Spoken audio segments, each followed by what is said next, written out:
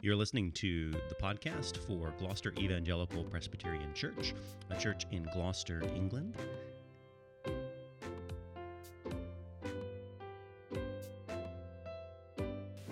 We come now to our sermon text and to continue with our studies in the book of 1 Timothy and reading this morning from verse 12 to verse 20. Paul's first letter to Timothy. I thank him who has given me strength, Christ Jesus our Lord, because he judged me faithful, appointing me to his service, though formerly I was a blasphemer, persecutor, and insolent opponent. But I received mercy, because I had acted ignorantly in unbelief. And the grace of our Lord overflowed for me with the faith and love that are in Christ Jesus. The saying is trustworthy and deserving of full acceptance, that Christ Jesus came into the world to save sinners, of whom I am the foremost.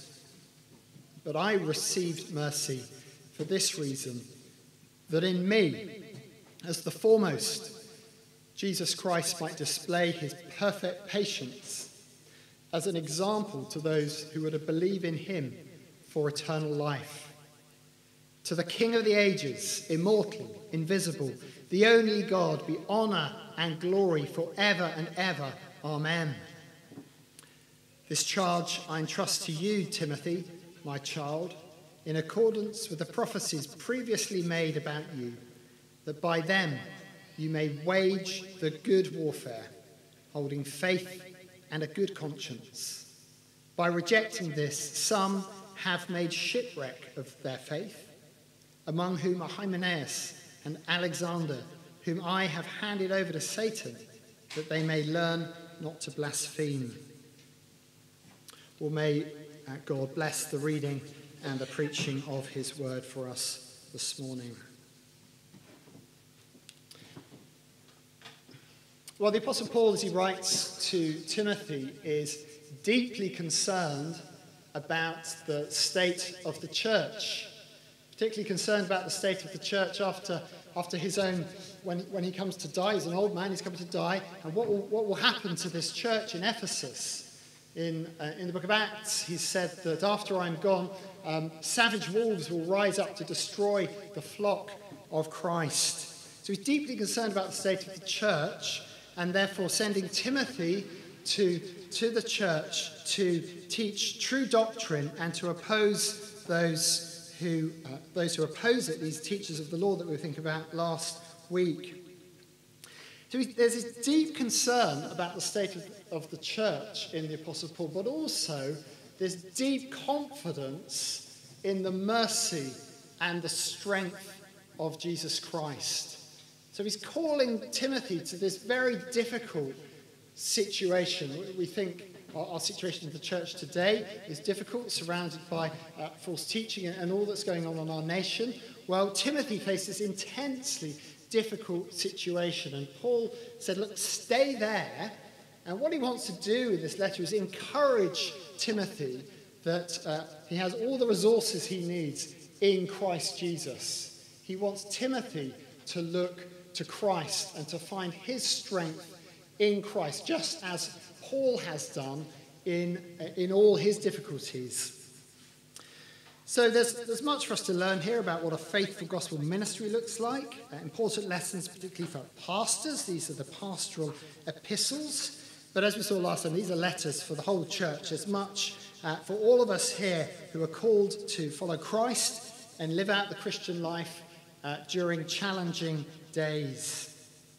Well, the text that we've had read breaks into those two sections as it's broken up on your bulletin. There's this first section where we see Paul is thankful to Christ and for the mercy of Christ.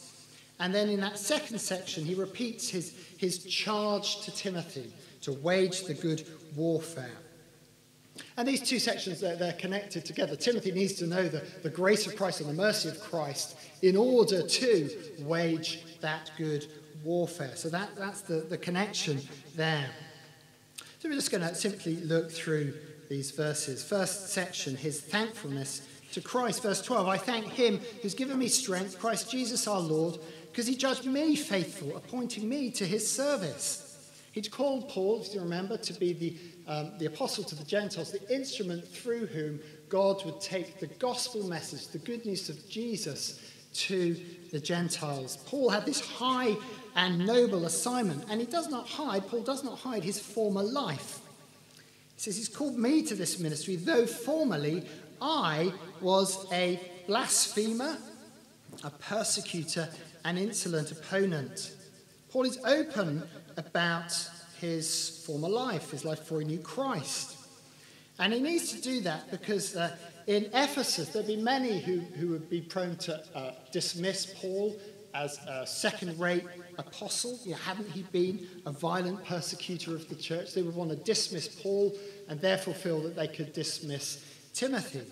And, of course, there's many in the church today who would want to dismiss the Apostle Paul, sort of say something like, well, I love the Lord Jesus and the teaching of Jesus, but we don't really like Paul. He's that evil genius who sort of changed the pure and simple gospel of Jesus. But in Paul's time, there were those in Ephesus who would have thought of him as a second-rate apostle, and he might have used this against him, his former life. And so he is open about this, his former life. And he's open. He'd been this persecutor of the church. And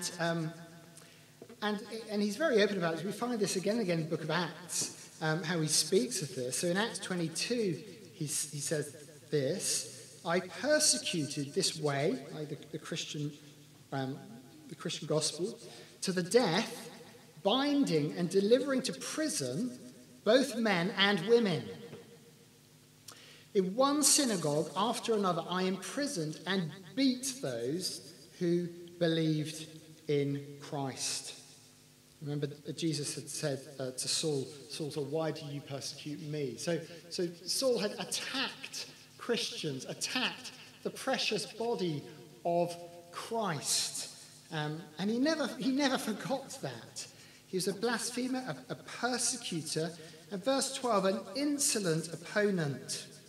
And these two words translate a single word in the original, the root of which is hubris. It's the kind of arrogance that overflows in violence towards others. Paul had been an arrogant man on a self-righteous campaign, and in that dealing out violence to those around him.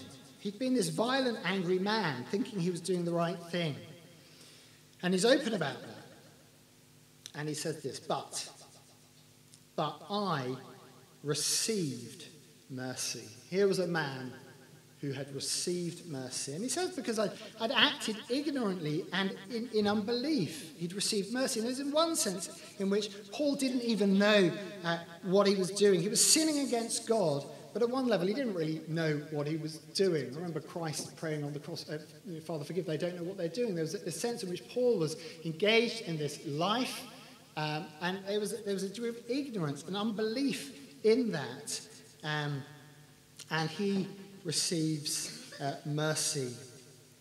And so Paul, as he's there in a world of wickedness and bad characters and bad actors around him in Ephesus and in the ancient world, perhaps those who violently persecute the church, he never forgets that mercy has received him. And so perhaps he thinks, well, the mercy of Christ can receive others as well. And he speaks of this. He says, the grace of our Lord overflowed for me. There was this hyper-abundance of mercy. This is grace abounding to the chief of sinners, overflowing, mercy pressed down and running over, mercy just stacked up on top of each other with a bit more mercy poured over the top for good measure. This is the kind of mercy that Paul had received. His sins were stacked up to heaven, and perhaps sometimes we're convicted of sins. We think our sins are just stacked up high, or we think of the sins of our nation stacked up high. Well, God is filled with mercy. We see his mercy is superabundant. It is stacked up high with mercy upon mercy, and on top of that, some more mercy. He deserved dishonor. He deserved to be set aside, cast aside. He received honor and this position of honor, this assignment. He says, the grace of our Lord Jesus, our Lord, overflowed for me with the faith and love that are in Christ Jesus. And I think the faith and love here actually refer to the faith and love which now mark Paul. He'd formerly been marked by anger and rage. Now in Christ, he is characterized by faith and love. The same expression comes up in 2 Timothy 1:13, where he's charging Timothy, says, follow the pattern of sound words which you've heard from me with the faith and love that are in Christ Jesus. So those who've received mercy are to now to act in faith and love. And then at the heart of it, he says, this saying is trustworthy and deserving of full acceptance, that Christ Jesus came into the world to save sinners, of whom I am the foremost. So what had happened to Paul, this great rescue that God had done to a man who was a bad man and a violent man, it was not a one-off, was not a fluke. This was the very reason that Christ Jesus has come into the world. He's come into the world for the purpose of saving sinners, of whom I am the worst. And sin here is defined, as we saw last week, by the law of God. God exists and has revealed his standard of good and what is his righteous standard of perfect holiness. And in the light of God's law, we all fall short. And part of Paul's ministry and part of what he was urging Timothy to do was to a proper teaching of the law of God, a proper exposition of God's law, so that sin might be exposed and sin might be held to account. So he brings there, as it were, he brings the hammer of God's word to reveal sin, and our own sin is exposed as God's law is expounded. But the reason he does that is to magnify the grace of Jesus Christ, the one who came into the world to save sinners, the one who bore the penalty for sin by dying on the cross for sinners. He came into the world to save sinners.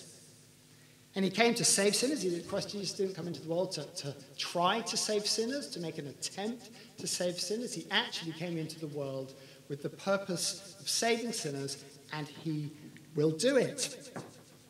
And so Paul now, he's lifted up as this display of the patience and mercy of Jesus Christ. Verse 16, I received mercy for this reason, that in me, as the foremost, Jesus Christ might display his perfect patience as an example to those who are to believe in him for eternal life.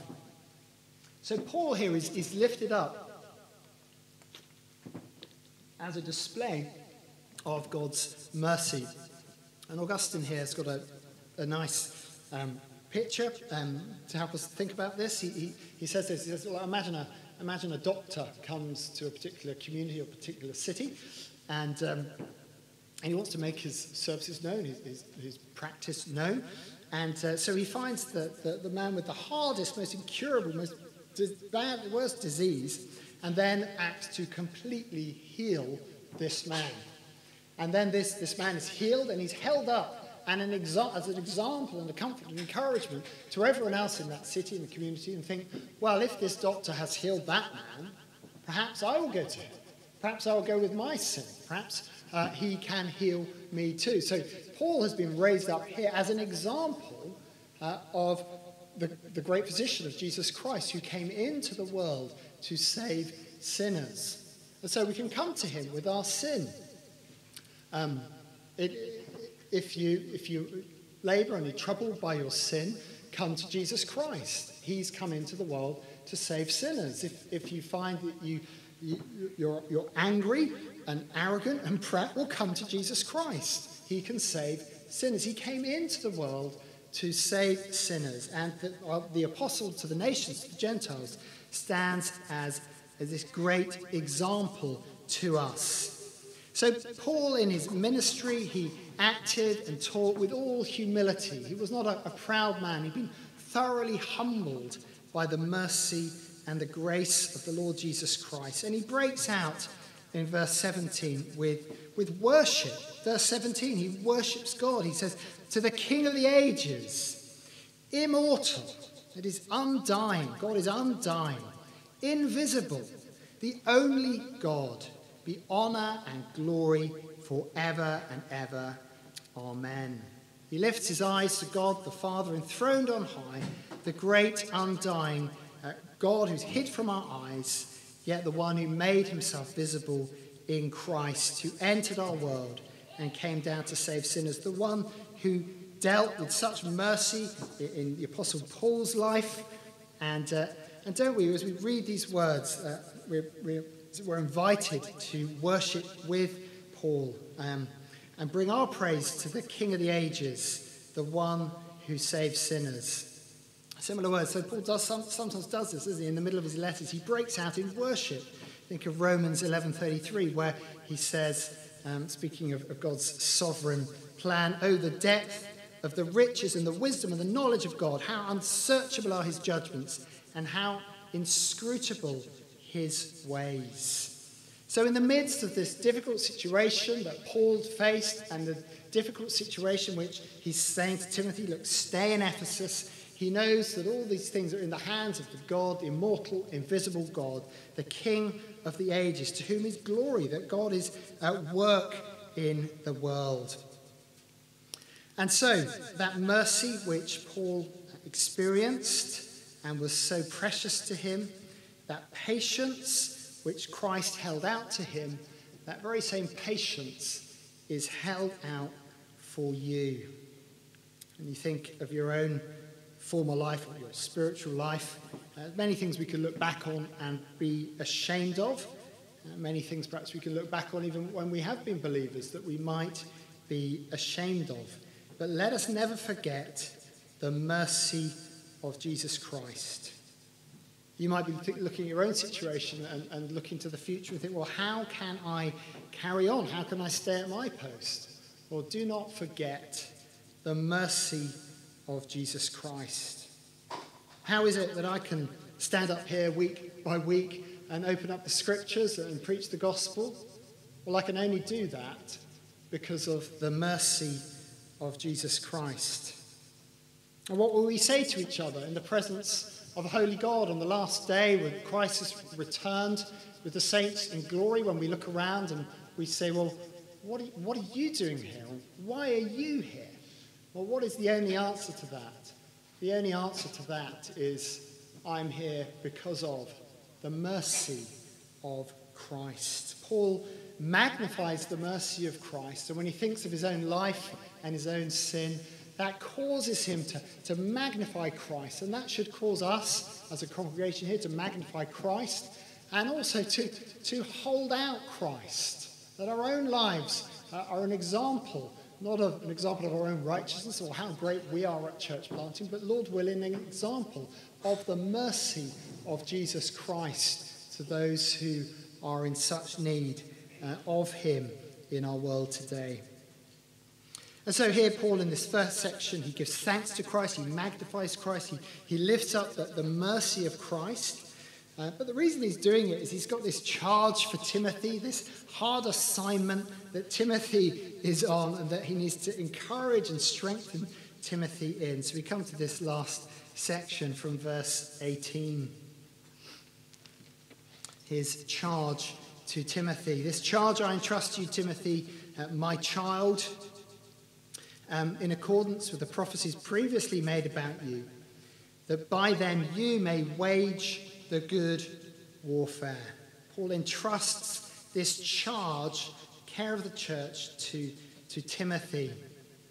He's been given this charge of defending the gospel, teaching the the law of God in a lawful manner, showing forth Christ, opposing and stopping false teaching of the law. And he's there, there's this tough assignment, and he needs to draw continually on the strength of Christ and the mercy of Christ.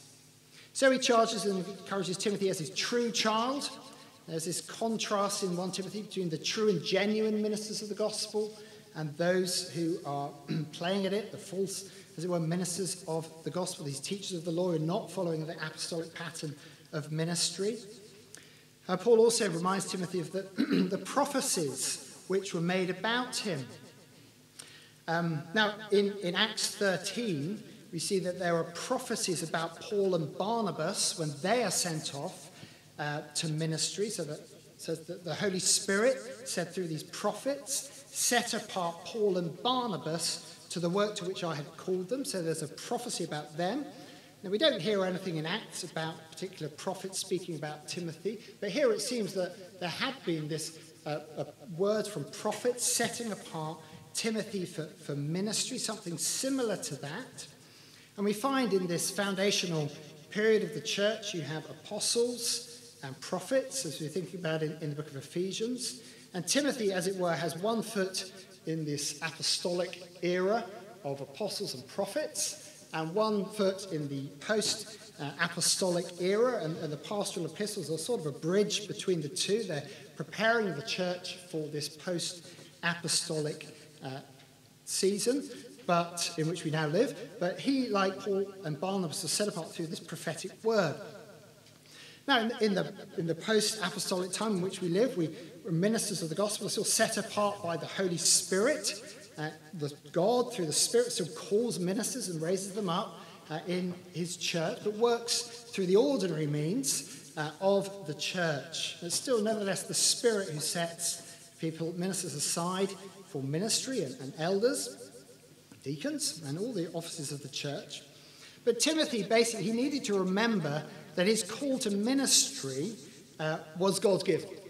That's the point of it. He needed to know when he's there in Ephesus and life was tough and it was difficult, that God had called him there, that God had set him there, that by them you may wage the good warfare. And Paul comes in with this military metaphor, speaking of that which is carried out by a soldier.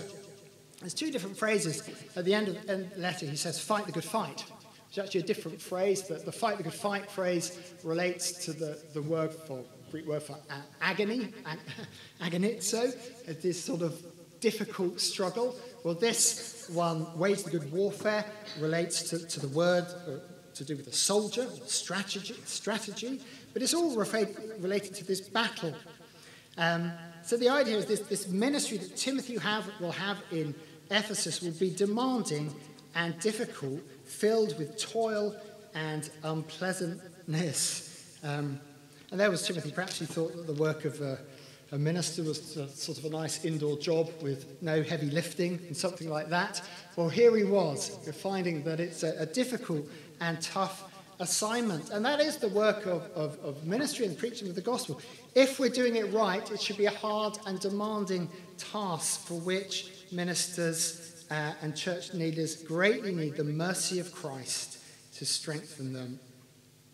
And so he's calling him to wage that good warfare and holding faith and a good conscience. Now, holding faith, I think he's talking about holding on to the faith, the content of Christian doctrine, and the good conscience there. Timothy needs to carry out his task, knowing in his conscience that he is serving with pure motives and not for impure motives, selfish gain, or the love of applause of men or some such thing. And so there's this contrast here with the teachers of the law who have swerved from right doctrine, but also swerved from having this good conscience. Our conscience is that God-given faculty which tells us what is right and wrong. It needs to be educated by God's word, but we have this inbuilt conscience by virtue of the fact we're made in God's image, and our conscience then needs to be educated by God's word.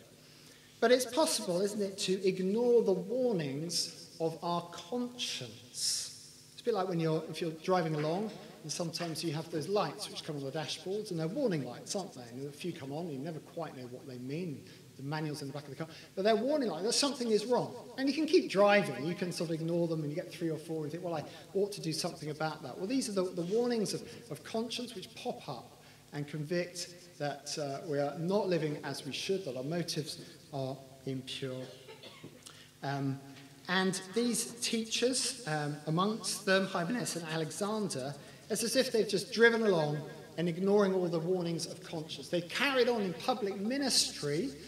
Not only is the content of their doctrine they veering off, but they are then doing this with this impure conscience. They've carried on, and they've ultimately made shipwreck of their faith. And it's terrifying, isn't it? We can think of instances of high-profile Christian teachers sailing along, and all seems to be well, but then shipwreck is made. We discover some great moral failure or something doctrinally goes awry. And there's this sudden shipwreck. Well, then early along in their ministry, they would have been ignoring the calls of conscience. So Paul is calling Timothy to, elsewhere he says, watch your life and doctrine closely, that you might save yourself and your hearers. So this thing about these other teachers, Hymenaeus and Alexander, they function partly as a warning for Timothy and a warning for Christian ministers. And so he says they've been shipwrecked of their faith. Among them are Hymenaeus and Alexander. He actually names them. They would have been known. You could sort of think there would be this perhaps sharp intake of breath of the congregation as he names these people who he doesn't just mention sin, he names particular sinful people. And he says, those whom I've handed over to Satan, that they may not learn to blaspheme. Now, what is this about? Well, this is referring to church discipline, ultimately referring to excommunication. There's a parallel in 1 Corinthians 5, where he's using this terminology of handing someone over to Satan for a case of church discipline, where someone is continuing in an immoral lifestyle and the church aren't doing anything about it. And Paul instructs the leadership of the church that this man ought to be ultimately handed over to Satan, i.e. put outside the fellowship of the church, which is an extreme measure after much pleading and many calls for repentance. But ultimately, that is what be to happen to Hymenaeus and Alexander. But there was this purpose which was restorative, ultimately, that they might learn not to blaspheme. So they're ultimately put out of the fellowship of the church, that they might then come to their senses. So Paul here is not content to see the church with sin abounding in it, and then actually the minister of the gospel not dealing with sin. And the implication is that Timothy will, in Ephesus, his own ministry will have to involve confronting sin in this way and dealing with it, perhaps dealing with those difficult church discipline cases. So there's a lot here about the mercy of Christ. And you might think, well, this talk of handing people over to Satan and putting them out, that doesn't really sound like the mercy of Christ. But it's a severe mercy which doesn't let people continue in self-deception and in sin, thinking that they can hold on to their sin and remain in fellowship with the church, thinking they can hold on to their sin and that they'll be fine on the day of judgment. We're called to repentance, and it is that the mercy of Christ is bound up with this area of church discipline.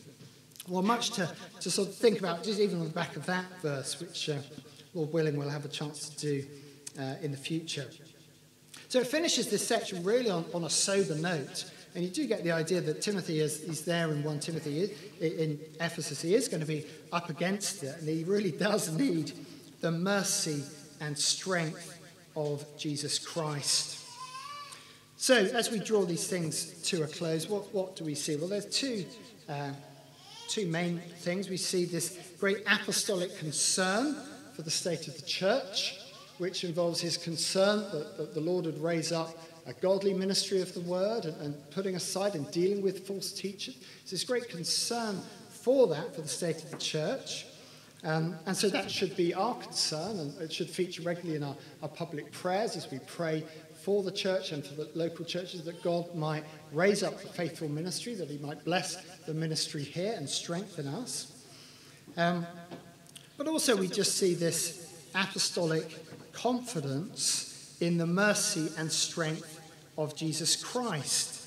Paul had learned this. He'd learned the mercy of Christ. He'd learned what it meant to trust Christ through intensely difficult situations.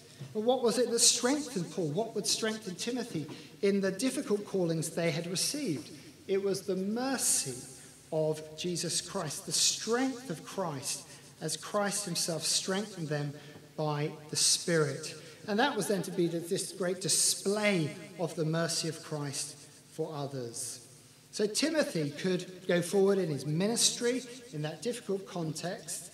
He might be tempted as he looked at the state of the church or looked at the state of the nation to despair, but where was he to look? He was to look to Jesus Christ. And where are we to look? We might be tempted to despair as we look at the state of the church in Great Britain, or look at the state of the nation, or look at the state of the West. Where are we to look? We are to look to the risen, exalted Jesus Christ, to his mercy that he came in to the world to save sinners, that he rose again from the dead, and we are to continue in worship through these days in which we live, to bring our worship and praise to the King of the ages, immortal, invisible, the only God, to whom is glory and honour forever and ever. Amen.